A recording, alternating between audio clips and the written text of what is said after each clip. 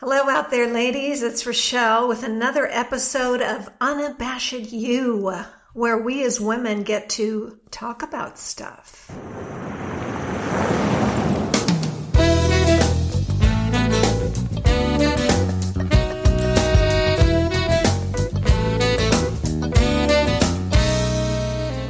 Unabashed You is women talking about stuff. It's a place where we can be uniquely ourselves without apology.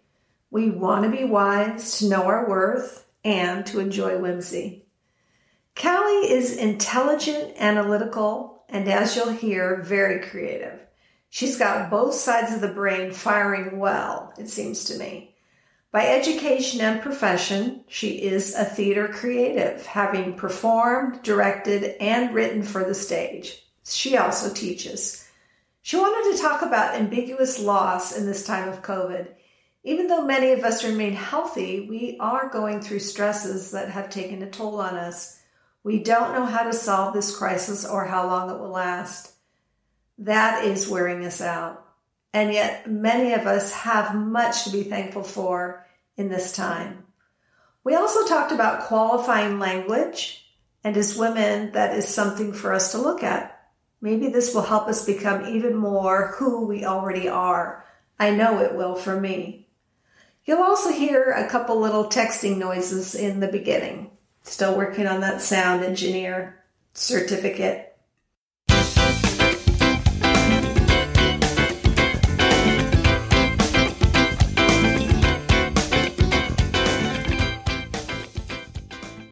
I had the pleasure of meeting today's guest, Callie, while she was in college. We got to work together, and through that, I discovered a woman who has a passion for the arts, theater specifically.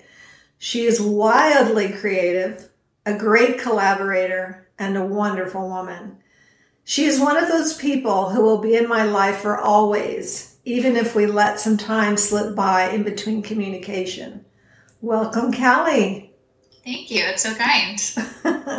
It's nice to start off with a little... Yeah. Like a little good start to the day. Yes, like you've got a nice smile on your face and you're kind of beaming, and that's wonderful. Let's start with getting to know you. 3 words that you would use to describe yourself. Okay. Curious, sort of endlessly curious about other people and places and times. Creative. Obviously. And loved. Oh, loved.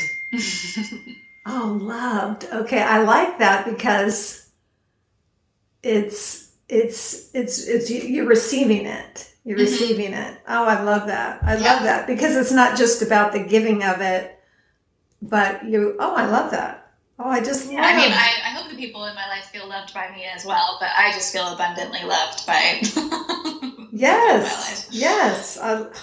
Fantastic. I was going to say that I love it, but then there's that word again. I'm trying to, get the vocabulary spread out a little bit better here. Okay, I kind of changed this question up a little bit for you. Okay. Your favorite fictional couple of all time?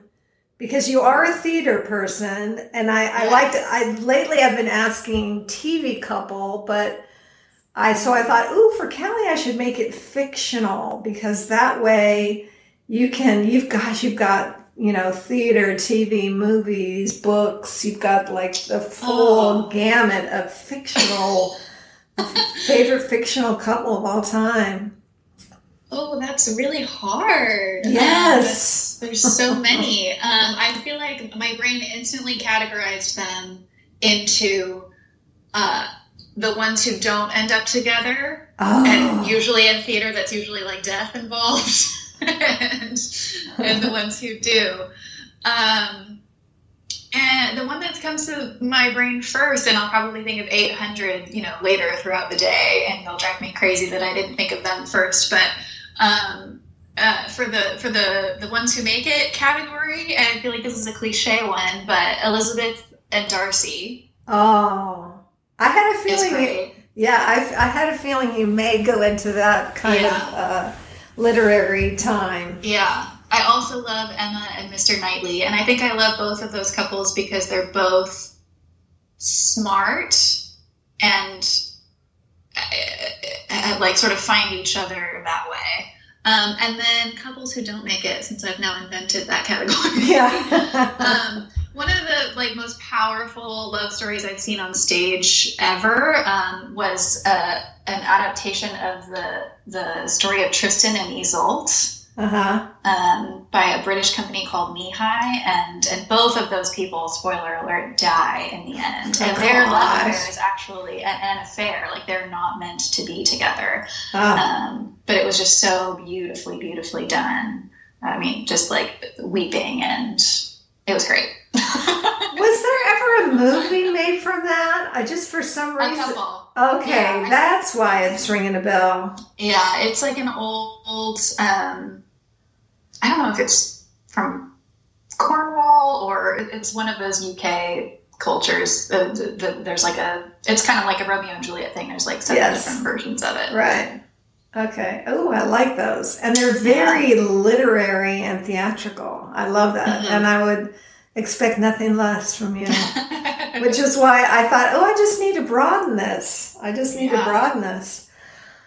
The last book you read that you would recommend? Oh, this is an easy one. I talk about this book all the time. The book is called Big Magic. It's by Elizabeth Gilbert, who wrote Eat, Pray, Love. This is her most famous book.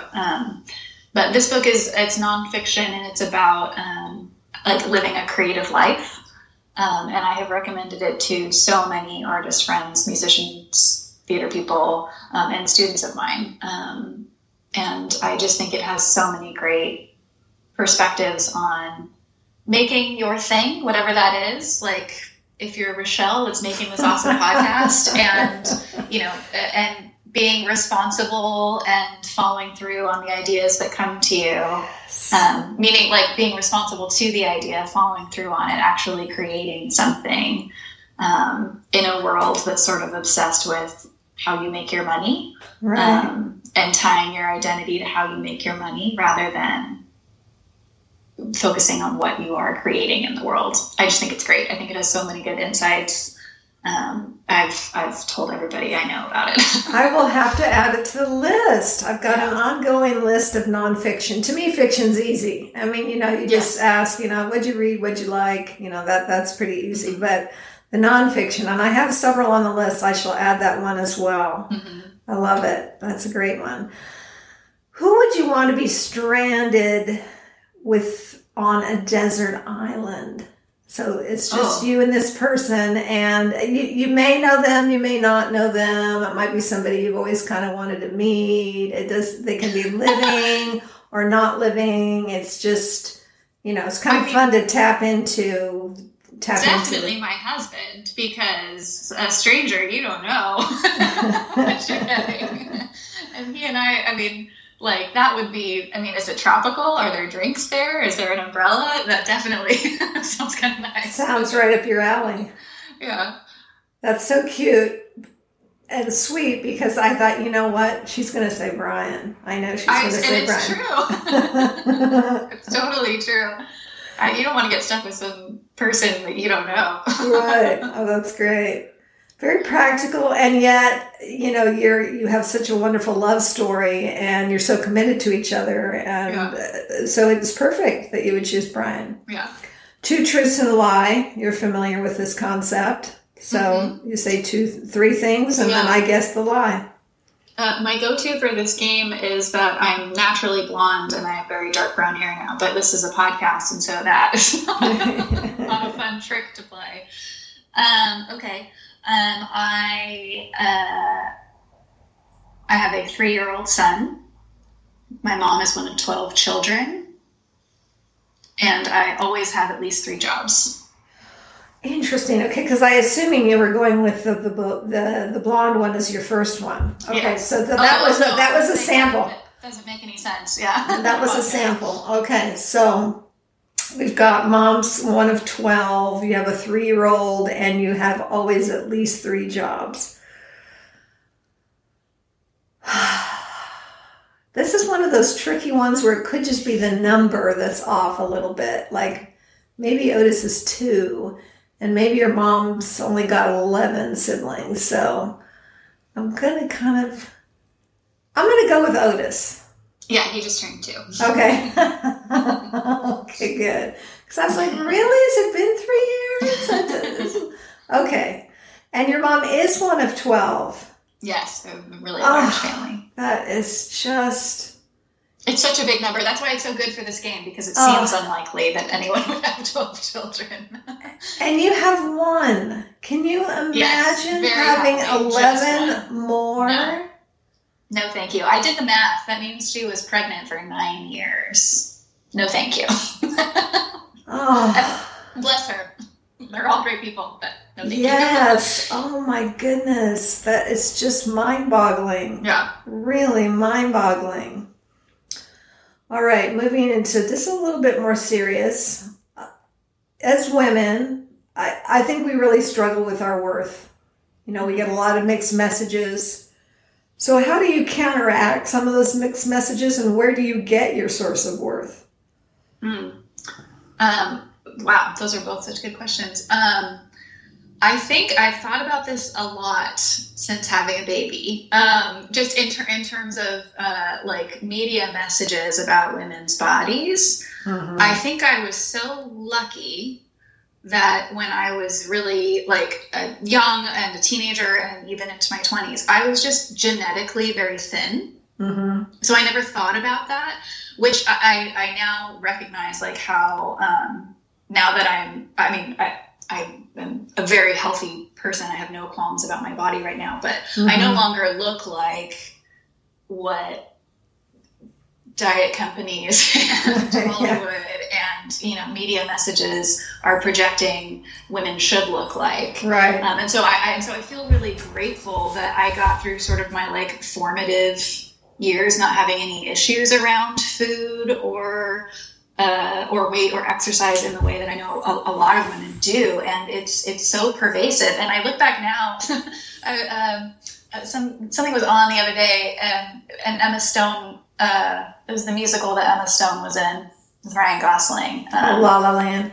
Thank you, La La Land. And I remember going to see that movie when it came out, and I was just on TV the other day, and I was like, oh my gosh, she's so thin. She's so thin. And I mean, she's lovely. I don't mean that as a negative towards her. But at the time when I saw that movie, I didn't notice it. Right. You know what I mean? And so, like, there's so much about our size. And so I think for me, now that I'm like, you know, a normal-sized adult woman in my 30s who's had a kid, recognizing moments when my normal, like, healthy body that has, like, produced this awesome little boy isn't feeling like it shouldn't look like this or whatever, is to ask myself, like, what are they trying to sell me? Right. Because that's usually what it is. So what lie am I being sold here, or what product am I being sold here? Whether that's, you know, a weight related thing or, diet stuff. I mean, it's just it's a multi-billion dollar industry. Right. So what does it matter what size my waist is? Does it matter what size my pants are? Am I healthy? Am I able to do the things I want to do with my life? And if so, why do I want to spend more mental energy thinking about this, or literal money thinking and investing into this? And so usually when I think about it in those terms, it's easier for me to be like, well, I don't want to give my money to the cause of telling women they need to take up less space and that they need to be smaller. Right. I don't want to invest in that, either mentally or money wise. But it's so pervasive, and you know, there's other things too. Like, sorry, I'm sitting in my classroom, so you might hear a school bell. Colorism, like how, you know, not only how slender and slim are you to fit a certain image, but what color is your skin? How clear is your skin? You know, all of these things are not, if you really stop and think about it, are not connected to our worth, but it can really take a lot of sort of mental untangling. Right. And to come back, because it's so pervasive. And I really admire that about you, that you go through, because you're one of the things I would say about you also. I mean, I could have written like a dissertation about Callie and introducing you, but you're very intelligent and you're very articulate, and you have the kind of mind that really thinks things through to their root, and then you weigh it all out, and then you go through this whole process, and then you arrive at a conclusion. And I don't know how long that takes you, but that is a healthy conclusion and no, thank you. I'm not going to buy into that. I'm not going to believe that lie. I'm content with who I am, where I am. And I like how another way to say this is I really like how your mind works, how it processes and analyzes and then draws its own conclusion. And it's the kind of conclusion that is very healthy. And I don't even mean that as related to what we were just talking about, body size, etc., but just overall well-being, mental, emotional, psychological health. You just are able to arrive at that in a very, almost, I don't want to say scientific because I don't want it to sound cold, but very sort of investigative. And then you arrive there, and then you're there. And then like that is a rock that you now stand on. You're very good at that, Callie. Thank you. I mean, it is easier. I mean, I certainly have times in a dressing room where everything I've pulled on the rack is too small. And you know what I mean? Like, it's not that I'm always like super pumped about the way that I look every single day, but I think having thought about things in those terms, it's more of like a touchstone of like, okay, this is not a particularly fun moment, but I know these things to be true. So even on a day where I might not be like feeling super great, I can remind myself of those things. Right. That's so important. And as you mentioned, you are a teacher. I really can appreciate and am grateful that you can speak into that, just even by example, to the young ladies in your class, and even the young men, whatever we want to call them, the boys, the girls that you have. I mean, because they're, what's the age group you're dealing with? Is this high school? Okay, high school, yeah. So they're young men, they're young women. So these are important formative times. So it's so important for them to get some of these positive messages that kind of counteract what they hear out there, which is very shallow and vapid and a million other words that come to mind. Yeah, absolutely. All right. I love that. Gosh, I love that. What's one of the wisest things anyone ever said to you? And you know what? You said, maybe tomorrow you'll think of other couples, but it's just in this moment, like what's one of the wisest things? Because you may have a slew of things that you kind of go to that, it's just like in this moment, what's something that you can think of that like, yeah, this is one of those ones I hang on to. Mm-hmm. Okay, I have two. Great. Great. The first one was my grandpa always used to talk about marrying the right person, which is another one of those things that's easier said than done. But it's so true. I mean, everything that happens to you when you're in a couple is either made better or worse by the person that you're sharing it with. So yes, that's an important one. And that was just like, my grandparents were married for 50 years before my grandpa passed away. My parents have been married for over 30 years. They're like still best friends. They're super cute.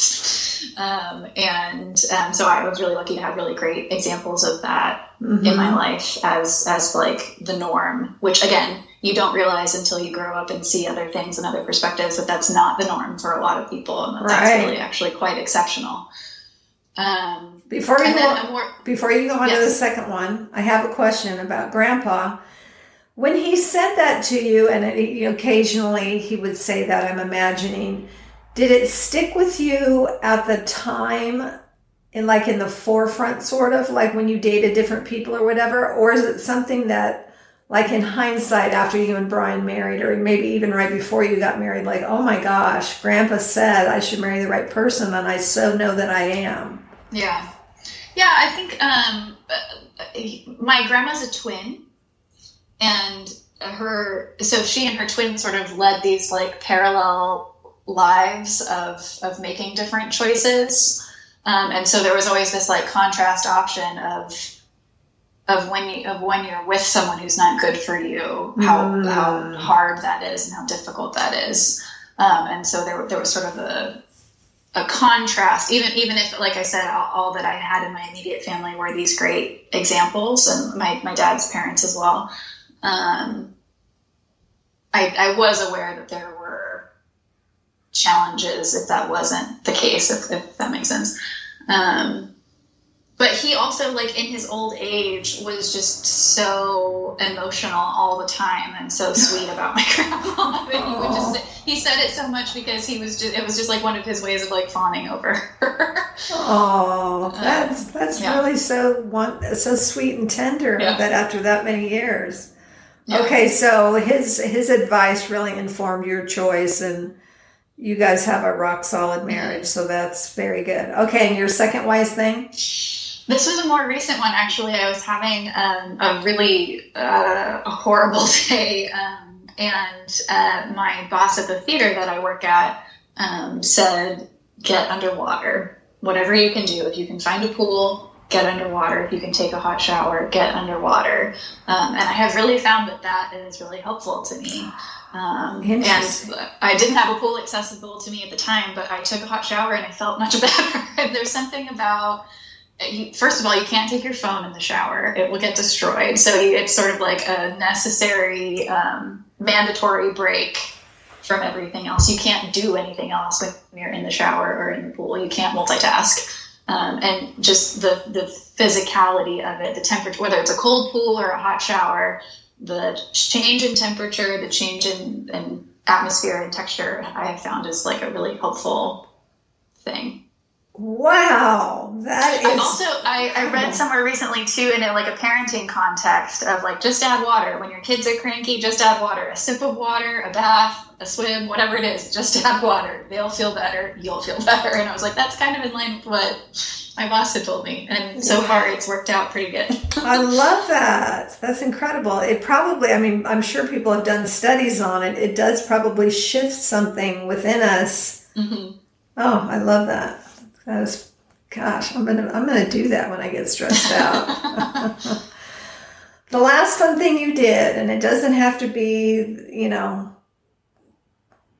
this amazing outing. It just, it could be the shower. It could be the shower. Showers are great. The last fun thing you did. We recently got a Blackstone griddle. It's like a barbecue, but with a flat griddle top. And it has been so much fun. Last night I made Trader Joe's right now has pumpkin brioche bread. And so last night on the griddle outside, I made bacon, and then I griddled a French toast in the bacon fat afterwards, and it was delicious. Wow. It was so good. Okay, so Blackstone, what that means, it's That's actually... just the brand. That's just the brand. Okay, yeah. okay. But it looks like a rectangular, like a barbecue, like you do outside with a propane tank, but instead of having the grill top, it's a flat, interesting surface. Okay. So I've been making veggies on it and chicken and breakfast for dinner last night. That was really fun. Oh, it's so fun to have breakfast for dinner. Yeah. That's always fun. Love it. Okay, it's time to take our deeper dive into the things that we talked about in our pre-talk about what we would be discussing, the topics that you brought up. Let me just start us off, and then you can take us from there. I sort of feel like they're all a little bit related.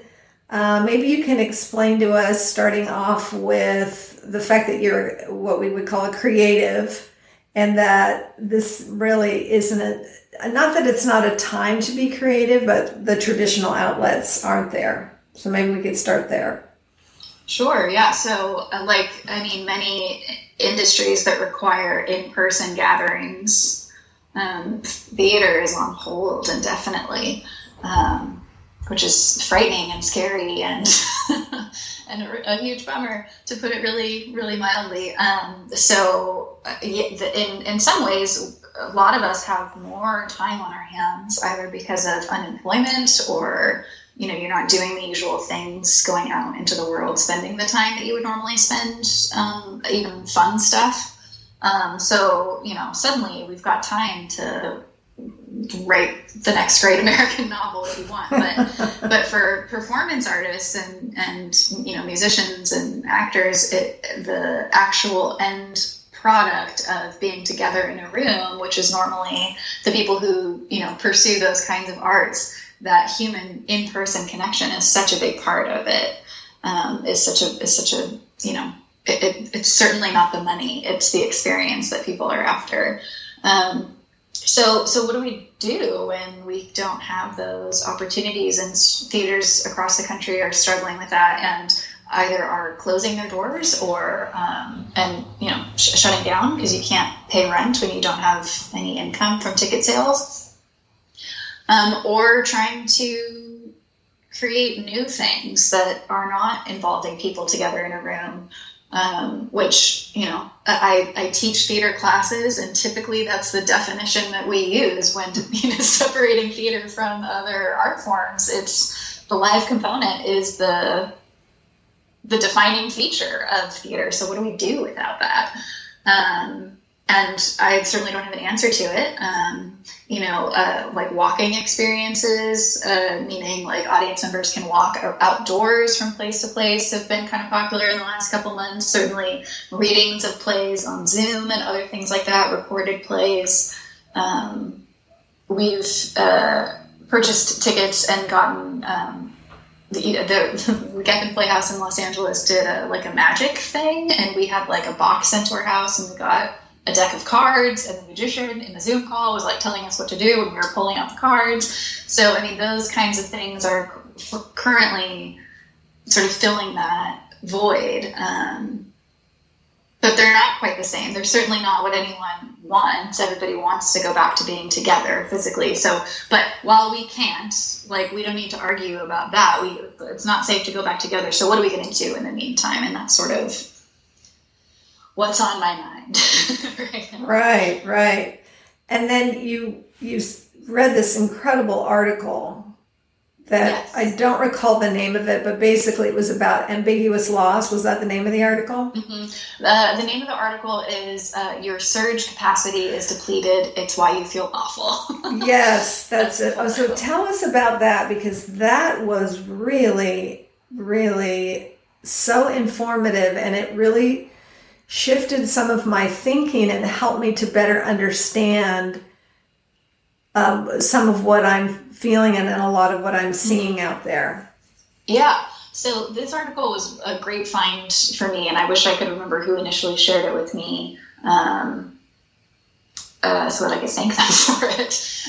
But the article is talking about how in a crisis, most of us have our own, coping mechanisms and ways of dealing with things, and that's a good thing. And that she refers to that as your sort of surge capacity. The building is burning down, your body is going to react and you're going to get through it. That adrenaline will get you through. But that this pandemic is such a sustained, ongoing, ill-defined event for all of us. And even if you're fortunate enough to not have actually lost a loved one to the virus, we've all lost our sense of normalcy, our routines, our rituals, which is certainly a part of the ritual of theater is certainly, I think, tied into our sort of daily rituals as well. Even if it's something as small as, you usually would go to the gym for your mental health. That makes you feel good. You get out of the house, you exercise there. If that's off the table, what do you do? So, and it seems silly to complain about I can't go to the gym when so many people are on such hard times and dealing with death on a massive scale. It could feel silly to be oh no, my son's graduation got canceled, or, these things that are ultimately not life and death, but are just what we expected to happen and what would happen in a normal year. So how do you deal with the loss of those kinds of events? Kids not being able to play with their friends, those kinds of things. Mm-hmm. And so this article is saying that in the immediate, and I certainly felt this way, a lot of us were like, great, I've got this time, I'm going to do extra things, I'm going to write this thing, whatever it is, and use the time productively. And, a lot of, as Americans, we're very solution-oriented. There's a problem, we're going to fix it. There's not really a solution to this that any of us as individuals can do. So you can't fix this for yourself. And that, over a sustained period of time, is really difficult. And having to sort of mentally live in two worlds of I might be able to go to this wedding next month, or it might get canceled. I might be able to do this thing, or that it's hard to live in that ambiguous of a space for a long period of time. And so many people who were initially doing really well at the beginning of quarantine, which now feels like eons ago, right, are now sort of struggling with having the motivation to do anything at all. And so this article talks about, beyond sort of superficial, quote unquote self-care that everybody's sort of peddling at this point. What can you do? What routines can you establish? What small things can you do that bring you joy? Whether it's the hot shower, a walk outside, what are the things that you can do to sort of refuel yourself to continue living in this ambiguous space? Right. And I like that, because it's not, we keep talking about getting back to normal, or that this is the new normal. And I don't know if it's really going to go back to what it was. I think it's going to look different. Whatever that different is, it's not going to be the same, probably, for a lot of things. But, hopefully, we had a previous guest use the year of the pivot, which I love. She's not a dancer, but I just love that she used that term. That no, it's not new normal, it's pivot. You just are constantly having to pivot between, the different roles we have as women, and, just, okay, now we're doing this. Okay, let's do it.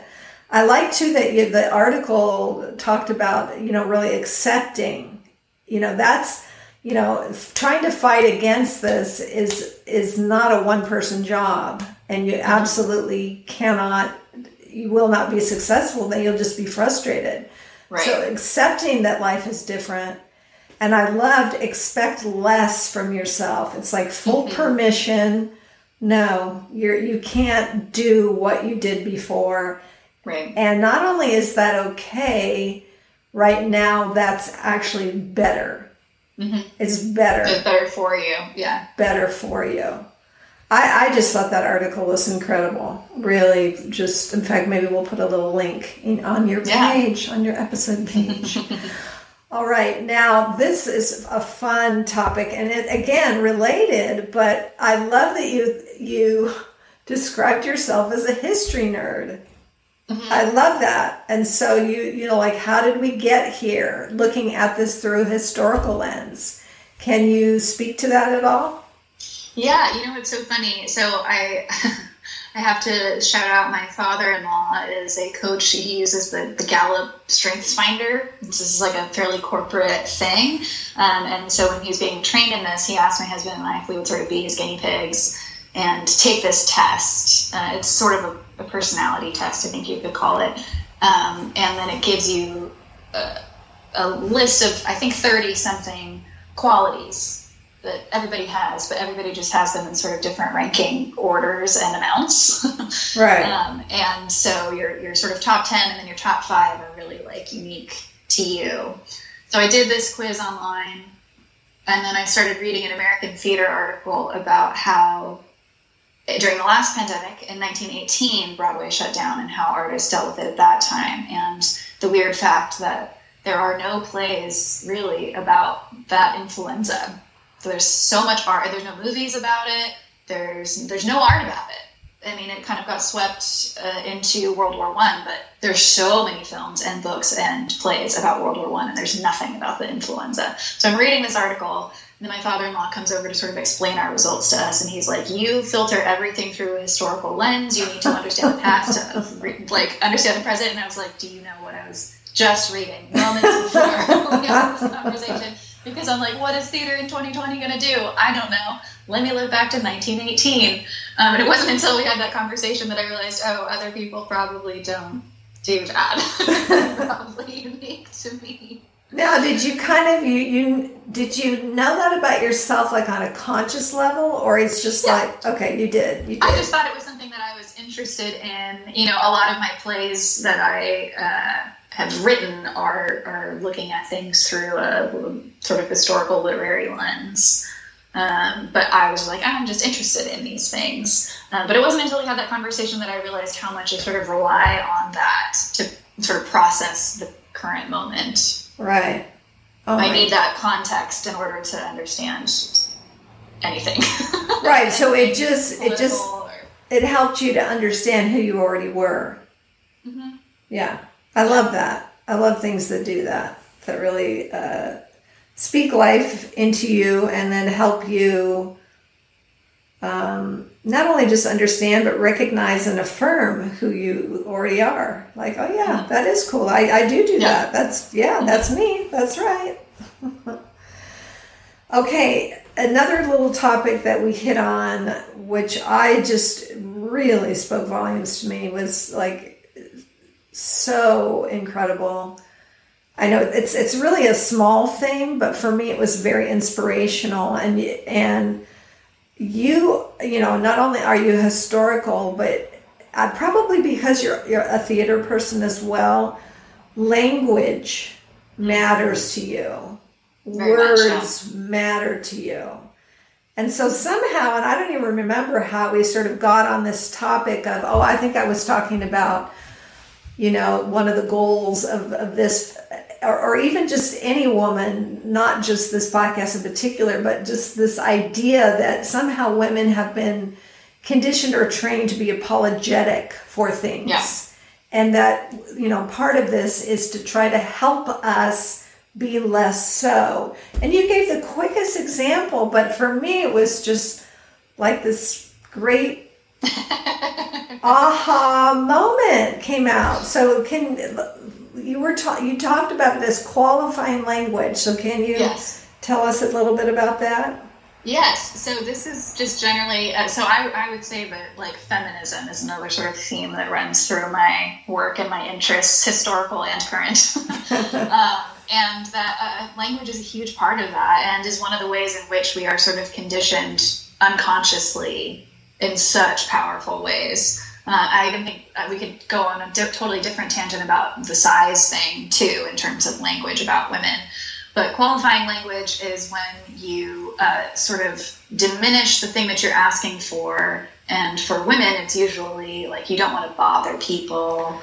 And so... And this is a part of the double bind that women are in society, where if you are assertive, you're aggressive.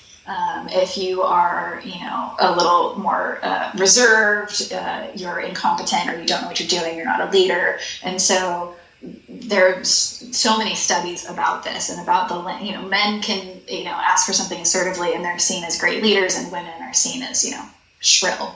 So I'm fascinated by this. And in my own life, when I sort of realized what a powerful tool language is in this capacity, I started proofing all of my emails that I wrote to anyone and deleting the word sorry to bother you, sorry this is late, and then qualifying language like the word just. So I'm just following up on this. Yes. You don't need that. You don't need that.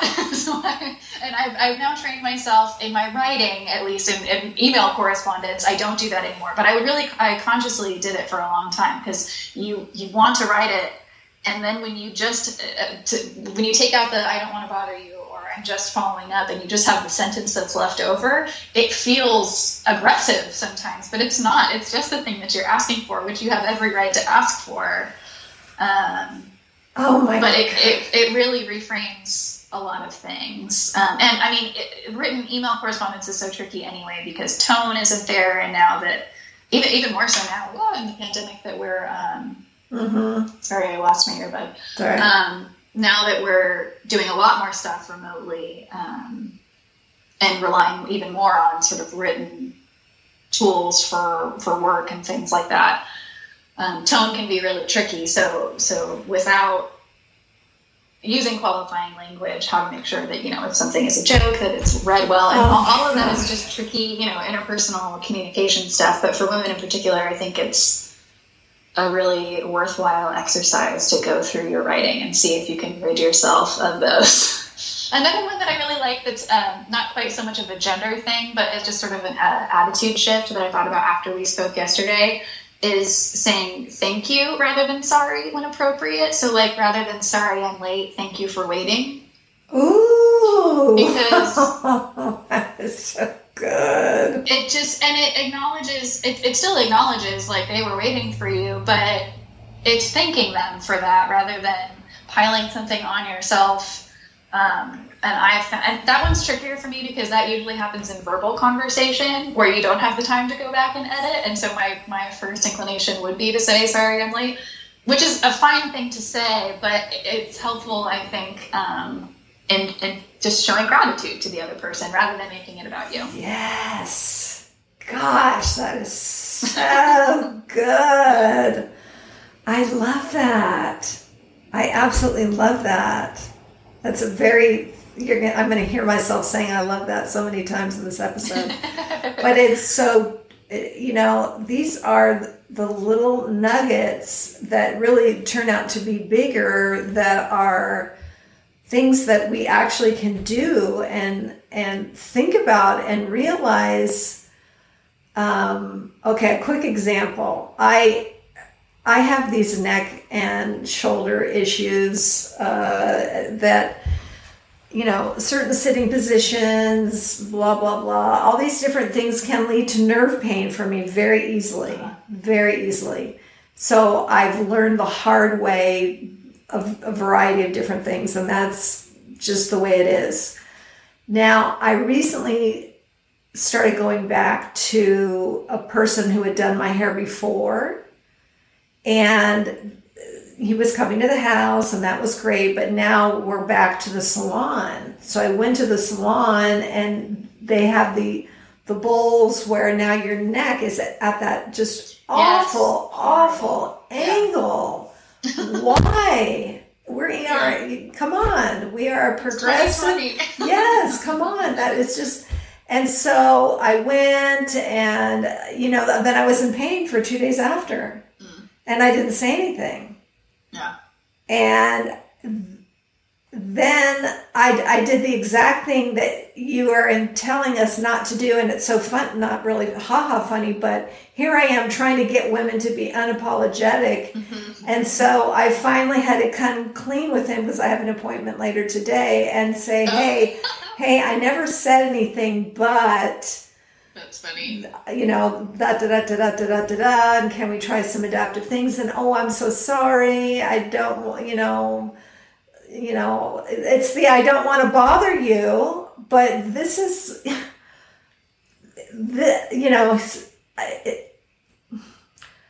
I don't want to say I feel hypocritical. What I want to say is that I am still in the process of learning these things, and I haven't fully arrived. That's what I want to say.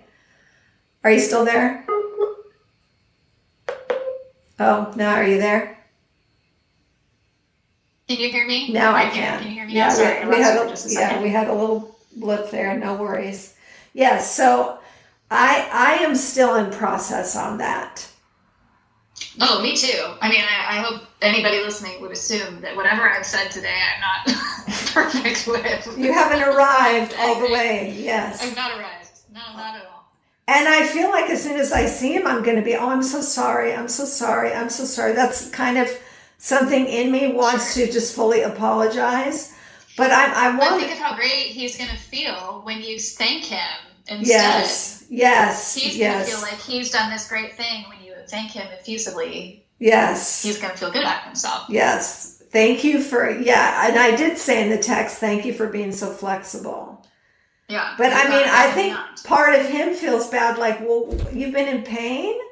Yeah. I don't want you to be in pain ever. Yeah. You know, like, why didn't you tell me you were in pain? Because I didn't want to bother you.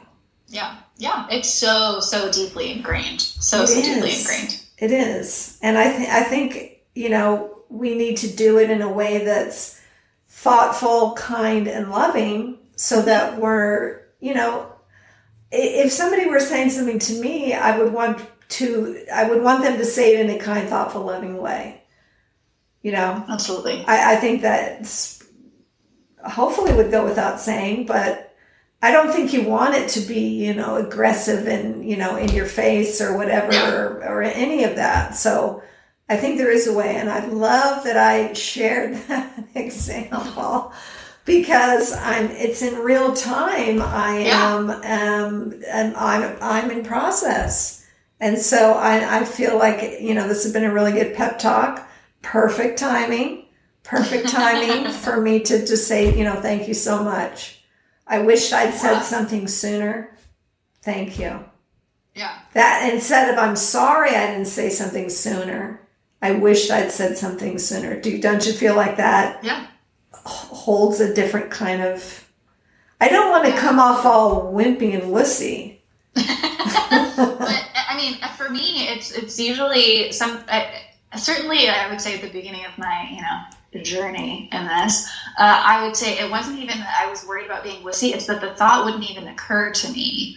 I remember, like, my husband has been really helpful with this, because he has no problem being aggressive. Like, that's just his personality. He will go after what he needs and what his family needs and have no qualms about it, which is a fairly, like, male thing too, but he's particularly good at it.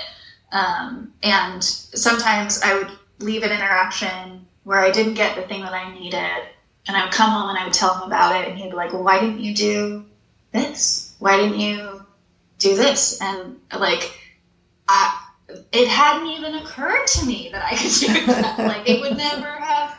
It's not like I thought about it and chose not to. It's not like I thought about it and then decided I didn't want to bother someone.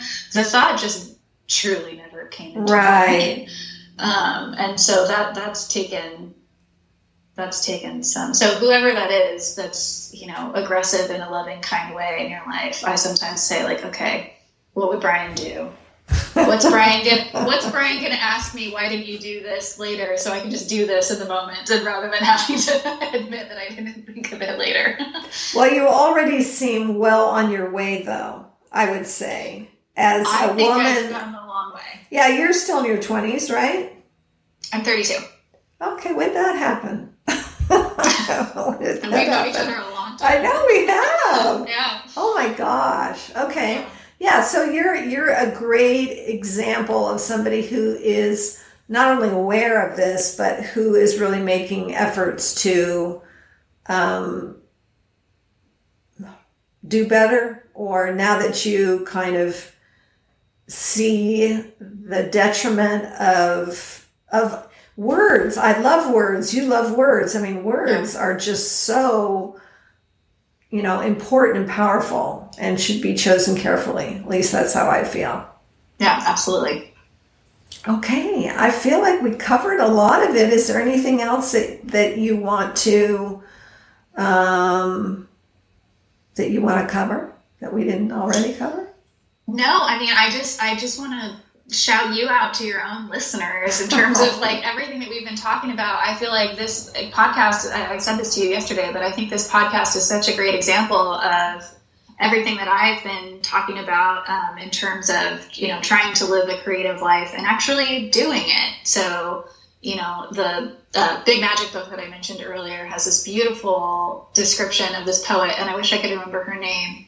But she would be out, you know, a 19th century poet, she'd be out working in the fields, and she could feel a poem coming to her like a roll of thunder, and she would just run to the house to try and grab a pencil so that she could grab it before the thunder left. Like, just such a beautiful image of, like, these ideas and these things come to us, and we might not be ready for them. And, you've never done a podcast before. You're not a sound engineer. And this idea could have come to you, and you could have either ignored it, or you could have, been a perfectionist about it and said, well, I'm not going to start until I am a sound engineer and I can get everything perfectly. But which is a trap that so many artists fall into, yes. Right? Like, I have this idea. I'm not going to act on it though until I'm totally ready. And we're never ready. And it's such a vulnerable thing to share either a piece of art or this podcast with the world. It's hard when you have that idea to share it with other people. That's the scariest part. So when I talk about living a creative life with my students, I'm not necessarily saying, your future career in theater. I think for a lot of them, that's not going to be even something that they end up pursuing. But the ability to be open to these ideas, to act on these ideas, to share these creative ideas when they come to you, because they're such a gift. And I hope this podcast for your listeners is such a gift. I know you have been such a gift in my life. And so I'm like so thrilled that this came to you and you're actually doing it. I think it's a great example. And I will share this very podcast episode with my students. Oh, yay. Thank you so much. And you know how I feel about you as well. I remember, your last day with us as a teaching artist, and I cried. I just was, I was just not ready to let you go. But like I said in the beginning, for always, that's how I feel. Yes. Yeah. Me too. Thank you so Callie, much for having me. I adore you. I love you. I love you too. You are just such a fine young woman, and Brian and Otis are some lucky males. They are some lucky males. Hey, say hi to your mom for me, would you? I will. She's watching Otis right now, so I could do this. Okay, perfect. Great. Thank you. Tell her hi. Okay, great chatting with you. Thank you. Okay. Bye. Don't forget to send me a couple pictures. Okay. Okay, great. Sounds great. Bye. Bye, Callie.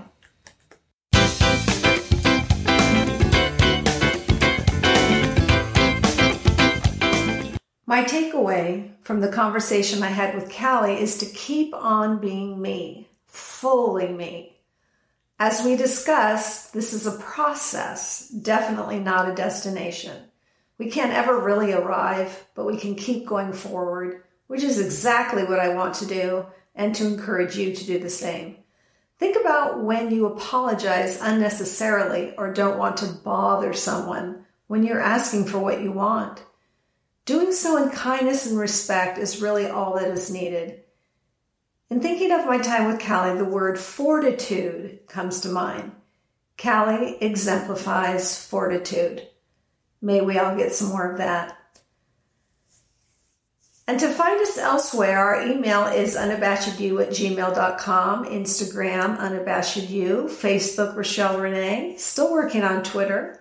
All of these can be found on the website in the upper right-hand corner or down at the bottom of the page, depending on your device, and that is at unabashedyou.com. Lastly, you can find us on Apple Podcasts. We invite you to rate and review us there to help make us more discoverable so other women can benefit from being women of fortitude. Our blessing for today, do it anyway. People are often unreasonable, irrational, and self-centered. Forgive them anyway. If you are kind, people may accuse you of selfish ulterior motives. Be kind anyway. If you are successful, you will win some unfaithful friends and some genuine enemies. Succeed anyway. If you are honest and sincere, people may deceive you. Be honest and sincere anyway. What you spend years creating, others could destroy overnight. Create anyway. If you find serenity and happiness, some may be jealous. Be happy anyway.